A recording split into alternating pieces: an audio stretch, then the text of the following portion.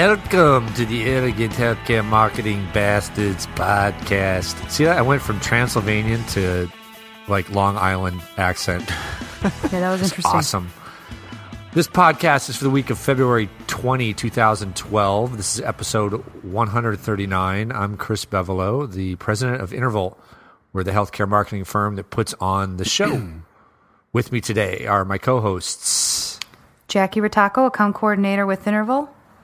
And Adam Meyer, creative director at Interval. Yo-yo. Yo-yo. Hey. I believe that's called Transylvanian. Transylvanian? Yes. Transylvanese. Look it up. I Wiki will. that. Hey, I want to give a shout out to my son who, not today, but the day this podcast is posted, turns 14. Man, am I old. Wow. Yeah, you are old. Yeah, you are. I mean, that's cool. That is That's awesome. insane. Yeah, he's going to be driving in it. Well, he'll get his permit next year, right? 15? Yes, and he's very excited to drive, which is good because I've heard from numerous people that teenagers these days are not in any hurry to learn how to drive. Yeah, I've heard that as well. It was just odd because that was like one of the biggest things to look forward to when I was that age. yeah, it was huge for me. Yeah. I don't know. I can't verify this is an actual trend, but I've heard it enough, and maybe it I've heard speaks it to as the well. whole like stay at home until you're 30 bit too. I don't know, because when I was growing up, the last place you wanted to be was your house when you got out of high school. But Yeah. I know a lot of people didn't have a choice with the economic situation, but I think there was a lot more than just the choice. It was just, I don't know. Yeah. But so I'm glad. I'm Yeah. glad he wants to learn how to drive. Yeah. Good. Yeah, that's cool. Well, happy right, B-Day. Happy Will he birthday, inherit? Jack. Will he inherit the Nissan? When is that? 2 years from now? No, he will not. No. You should get No, him he a won't. wood-paneled minivan. That's what I drove when I first started driving. You're going to give a 60-year-old boy a minivan? Well, you're just going to have him a pack of condoms too and say, go for it? Take out the back seat and put a mattress in there. My brother did that when he got the car after me, so I suppose maybe that's not a good idea. No. Yeah, I had a 77 Caprice Classic was my first car. Nice. That thing had bald tires, and in the winter, I was completely out of control. Rear-wheel sounds like drive. It sounds safe. Yeah. I should say, too, that I did not become driving age in 1977. I was actually born in 1977. Why did you say that? It was an old car. Well, I said it was a 77 Yeah. Caprice Classic. I didn't want to mislead people into thinking that I'm like 50 years old. Or that you got a brand new car when you were 16. That also says something about you. Yes. Right. I did not. I had got a couple crappy used cars. Those are the best. I had a Dodge Aries K that couldn't go over 60 if I was driving into the wind. The K car. Well done. My friends right. would pass me driving home from school, pointing and laughing. Sounds like my car. They did that, but I didn't have a car. I was just It makes- walking along. Makes for some good memories. That's a bigger issue, Chris. Yeah, I know. All right, so let's get to it. We got a couple interesting things here. The first one showed up. This is a story that I think we all saw, but Jackie might have posted it. It's from Reagan's Healthcare Communication News, and I've read it a few times, and I still struggle to quite understand it. But we'll try to bring it home for you. This is a list of. It's called Measurement Prediction. You will adapt or you will die. So, of course, I love that. We all love that because we believe in measurement so wholeheartedly. And I've actually said something similar when I speak, that I believe measurement is a life or death scenario from a career perspective. So we're using mortality here to describe the importance of it. So good start. So it says 10 things you should expect this year according to measurement guru Katie Payne.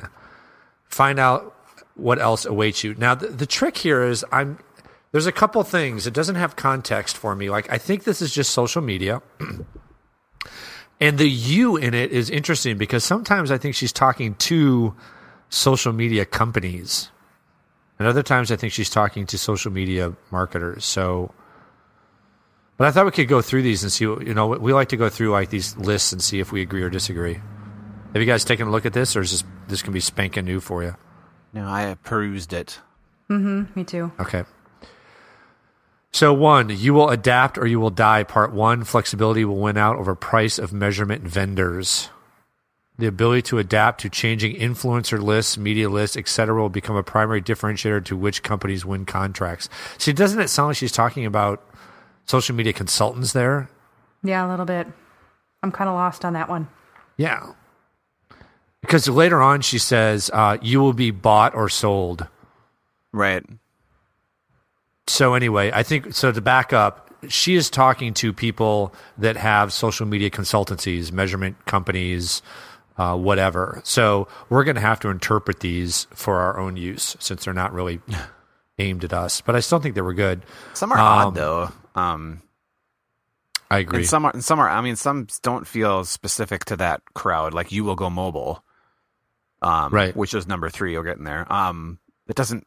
I mean, any social media agency that's not already, thinking mobile is doing something wrong.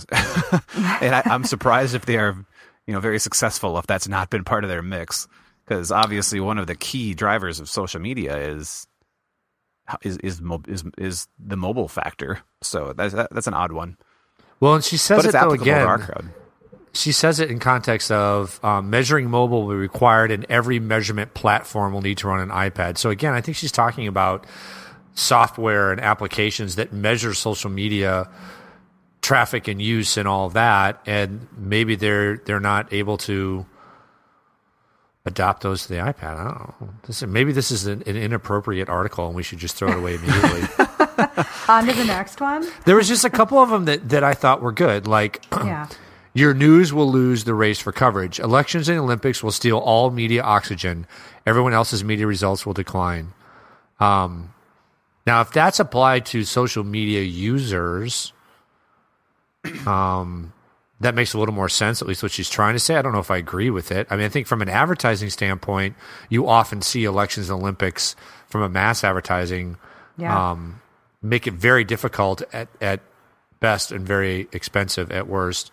Well, especially to use those. Yeah. I mean, especially when they're running congruent. I mean, because political ads fill up ad space during the Olympics since they know that's where all the eyeballs are. So the Olympics provide a great opportunity to get your message in front of a lot of people, but it's expensive.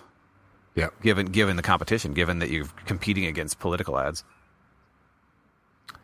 All right, I'm skipping around, but I want to get to the heart of one. The one that I thought was, again, we always pick on people and then we get crap for it. She calls herself measurement guru Katie Payne, so she's holding herself out as a guru. I wonder if she calls herself a guru, or if somebody who edited this article calls her that. All right, fair enough. So we'll give her a break on that. Of quote unquote gurus. Well, this will make you more skeptical. At least it did me. Number 7, you will not join another social media platform. There will be no new Facebook or Twitter. And the first thing I thought of was Pinterest, which we've talked about on this show. And I was like, that sounds cool. Everybody I know is using Pinterest. Yeah, I saw you just started following me. I've been using it like crazy for our basement remodel, or finishing, I should say. I have no idea how it works. So if I accidentally followed you on Pinterest, I apologize. Because I did. I linked it to Facebook, and all of a sudden it's like, you're following 58 people. And I'm like, I don't even know half these people. They're my Facebook friends. And now some are following me. I'm like, I don't even have any things pinned up. Why would you follow me? I have an account? Anyway, but don't you think it's maybe in 2012, that's a fair statement? Maybe.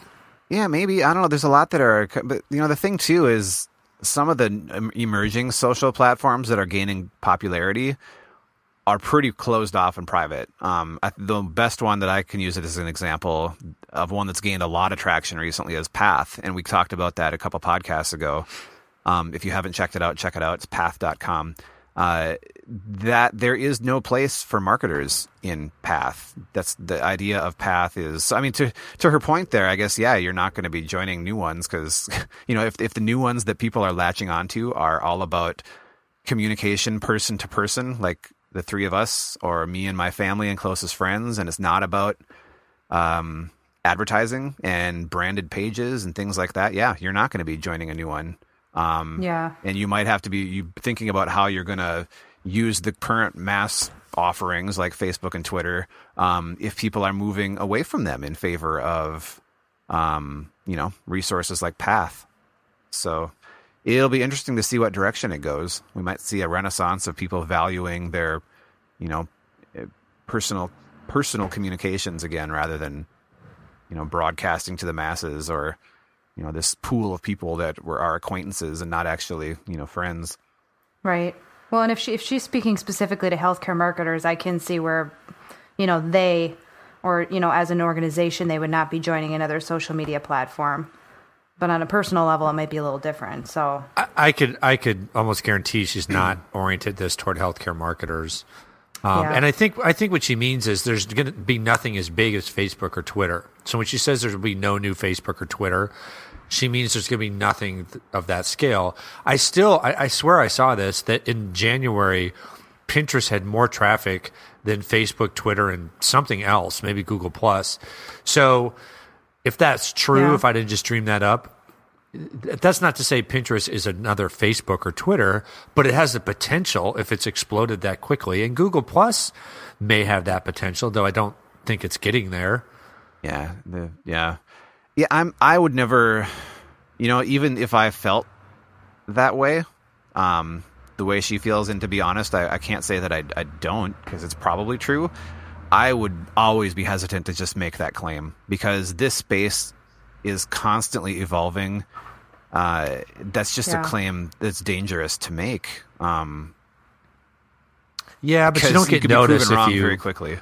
If you soft pedal and hedge everything, nobody, you got to put your flag out there. So that's part of what she's doing. I mean, most of the stuff is fine. I think, I don't know. I just thought that was interesting. No new Facebook or Twitter. So that's really what I wanted to talk about.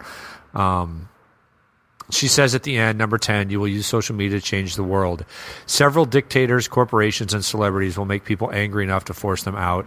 Social media will be the eyes, ears, and voice behind these changes. Well, that's already happening, so I agree that that's going to... Yeah, and 9 is good, too. As we've been seeing, more and more clients are getting into using social media, and more are thinking about how they can actually measure it rather than just, regurgitating their news onto it. Number 9 was you will learn many new and exciting things about social media and measurement. Yes. So you probably will, even if you don't want to. All right. Let's keep moving. Let's keep talking about, this was such an intriguing story, and it starts off with social media, but I think it goes a lot larger. This was a story that I think I saw, and it appeared in Advertising Age. It says, study, only 1% of Facebook fans engage with brands. And so what it's talking about there is, of all the people that like a brand, only 1% are actually doing anything beyond just liking it. Right. Right. And the thing here, what this brought to mind was, because I had a conversation about something similar to this week. We talk a lot about engagement and how important it is to engage consumers, and how that's way more important and valuable of a goal than building awareness. But on the other hand, we also have, at least I know I have, really poo-pooed and mocked this idea that people want to engage their brands, right? And that's why I think... create a relationship with you. Yeah. Right. That's what this story, I think, is talking about is, I don't give a crap about my orange juice brand. I'm not going to engage it. I'm not going to, friend it. I'm not going to, have a relationship with it. And you can say that about almost everything. Maybe some things, Apple or whatever. So then I thought, well, how can we say both those things? Are we talking out of both sides of our mouth here? I really don't think we are. And I think the difference here is, I want to kind of juxtapose two things. I want to juxtapose a hospital, and I want to juxtapose that with Coca-Cola, right? So Coca-Cola is a traditional brand, like all the things we talk about, Nike, my orange juice, whatever.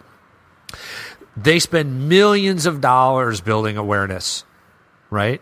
So you think about the Super Bowl, and they had the polar bears. And if I remember right, other than maybe a URL, there was no attempt to engage through the ads. But I'm sure, they run contests, and they, have things on Facebook. Well, it makes sense for Coke or Nike or a lot of these kind of consumer-oriented brands to spend so much on awareness, because the awareness can actually help their business in the short term. So I can see an ad for Coke and go, that sounds good. I'm going to go get a Coke. Or I could see that ad for Coke and the next day be going into Super America and go thirsty and have that ad impact me because of the immediacy and pick Coke over Pepsi. Okay? So that's where awareness makes sense. It doesn't make sense for those brands, however, to try to engage because, again, unless you're giving me something for free, a contest, an award, whatever. Right. Coke is not a big part of my life. I'm not going to really use Coke or think of Coke as an integral part of my life. So the opportunities to engage me at a significant level are very few. It's very difficult. All right. So now flip that around and think about a hospital. We keep preaching that hospitals are blowing wads of cash on awareness building. And the reason we say that that's a big waste is Joe Public doesn't care about your hospital. So unlike Coke, where 99% of the people who hear an ad are in a position to go buy a Coke, 99% of the people who see a hospital TV spot are not in a position to walk into the hospital and use it because they don't need surgery, they don't need a doctor. Maybe not 99, but let's say 90 or whatever, right? So that's why awareness building is so ineffective in our world. But engagement has a great opportunity because we have the opportunity to engage people at a significant level because we can talk about health and wellness, which is something that is integral to our lives. And there are 1,000,001 ways that we can approach that and really get people's attention and draw them in through wellness programs, through health tips, all those kind of things. So I think we're okay in the way we've been kind of saying nobody wants to engage their brand. Nobody wants to be friends with their brand. For most goods in healthcare, people would want to engage with you. But again, it's not that they want to engage with you. They want to engage with content that's relevant, which typically is not about you. It's about health and wellness. Did I do that dance okay? Yeah, I think so. Sense. You know, I would add to that too. I mean, if you look at most hospitals, and I'm gonna guess I can say most hospitals, and this holds true. If you really drilled into your following, your Facebook following, let's say you have 500 fans, how many of those are employees? Honestly, probably half, if not 3/4 in many cases. A lot of times when a hospital gets on to something like Facebook, the first big batch of followers is their staff, is employees, which I think is often overlooked as a pretty powerful marketing resource. I mean, those are the people who are directly, if literally and metaphorically touching, your customers. And if you're overlooking how they could be engaged in social media to help you, how you could engage them in some ways using social media, you should be considering that. I mean, I can't say that we have the answers as to how exactly you could do that, but there's a huge percentage of your following, which is most likely your staff, that you have a chance to engage with, not necessarily directly through social media. It wouldn't have to be. You could engage with them outside of it too, and then use that army to help you execute strategies that have social media components.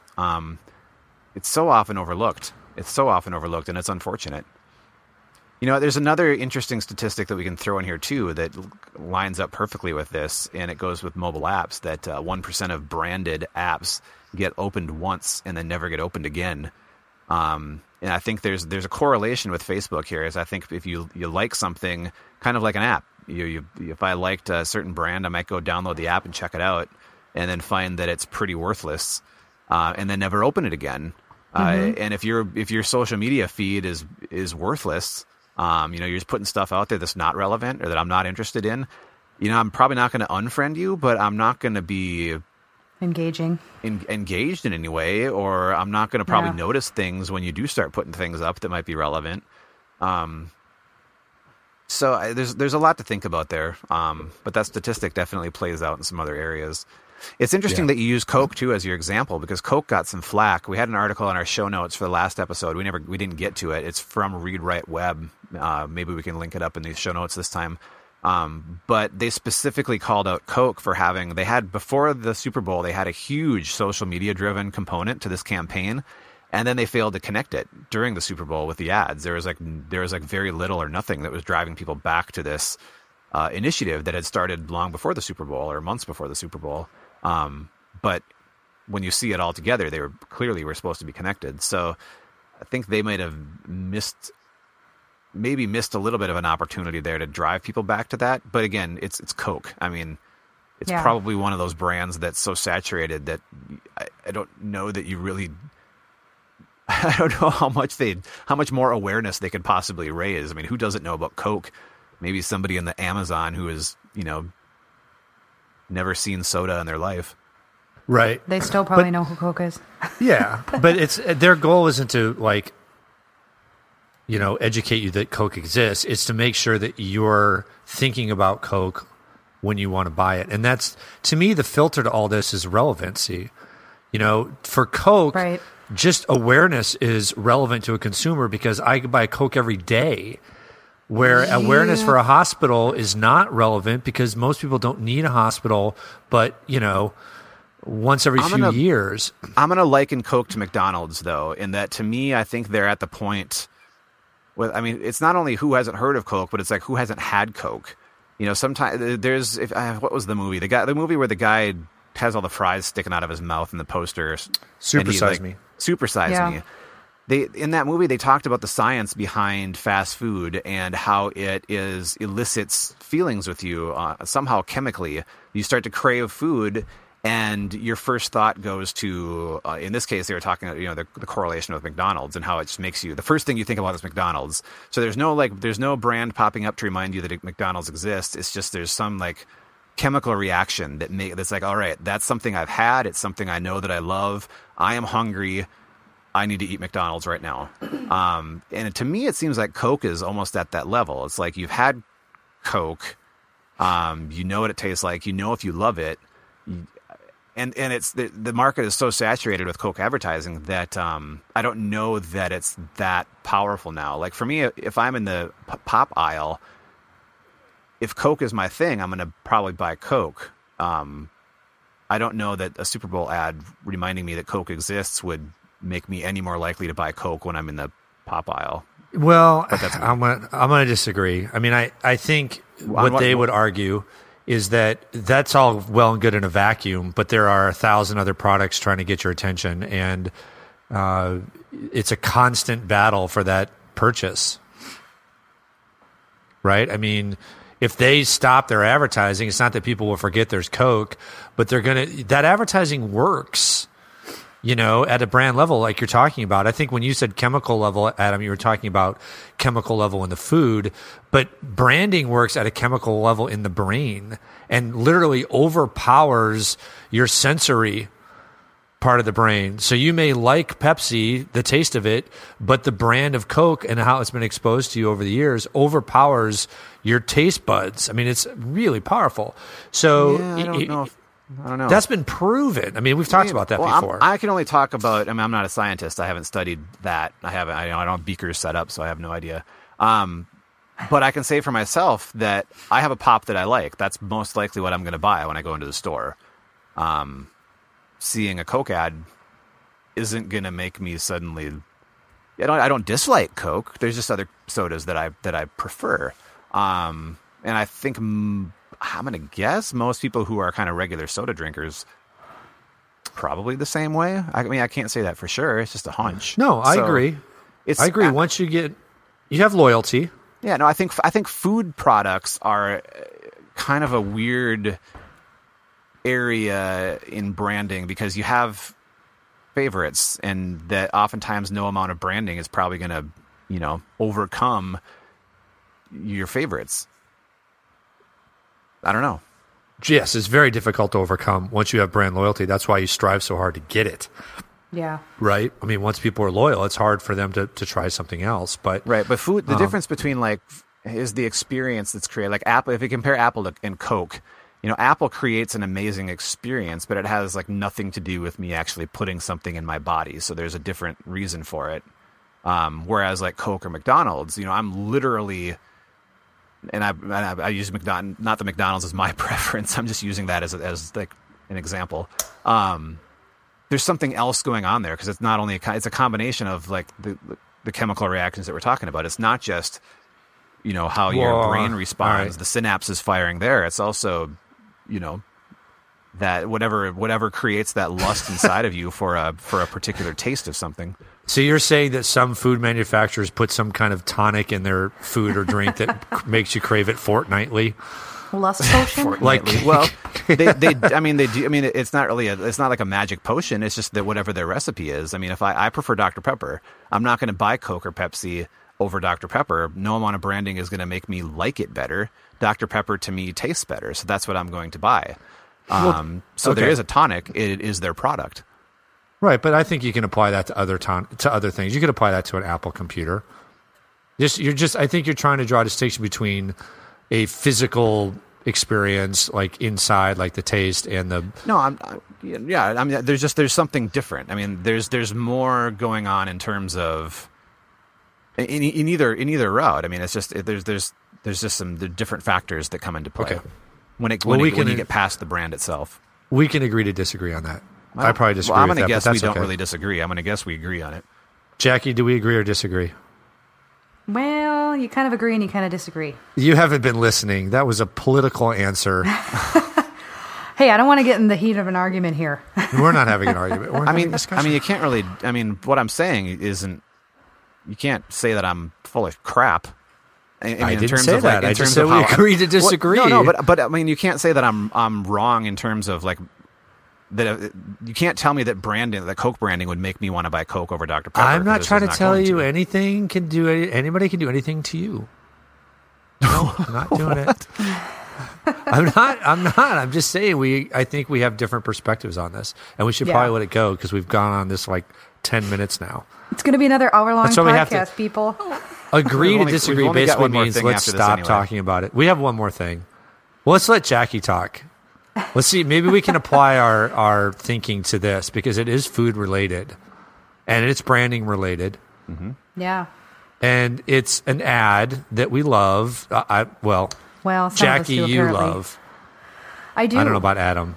Why don't you describe it? Okay. Well, the first time I actually saw it was I was watching the Grammys this last Sunday. And saw this. It's actually like a 2-minute and 20-second long ad for Chipotle, and it's called Back to the Start. And Adam informed me before this that it actually came out late August and went viral quite a bit. So I have a feeling this might have been the first time it actually aired. Was Sunday night at the Grammys on television.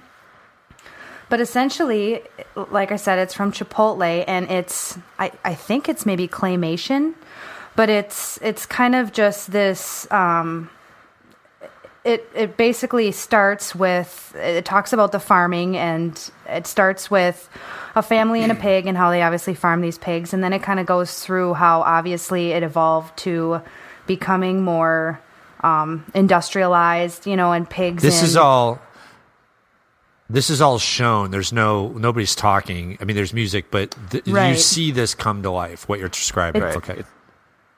It's a sequence. Yeah. That's about 2 minutes long. And, I mean, it's kind of hard to describe without actually seeing it, but essentially it's talking about how you started with, just a family and a few pigs on a farm, and that's how it was. And then it got super industrialized, and you can kind of insinuate the treatment of the animals, and then how it's ended up back to the beginning, or how Chipotle is trying to convey how they're kind of back to the start with how they're doing their farming, I'm assuming.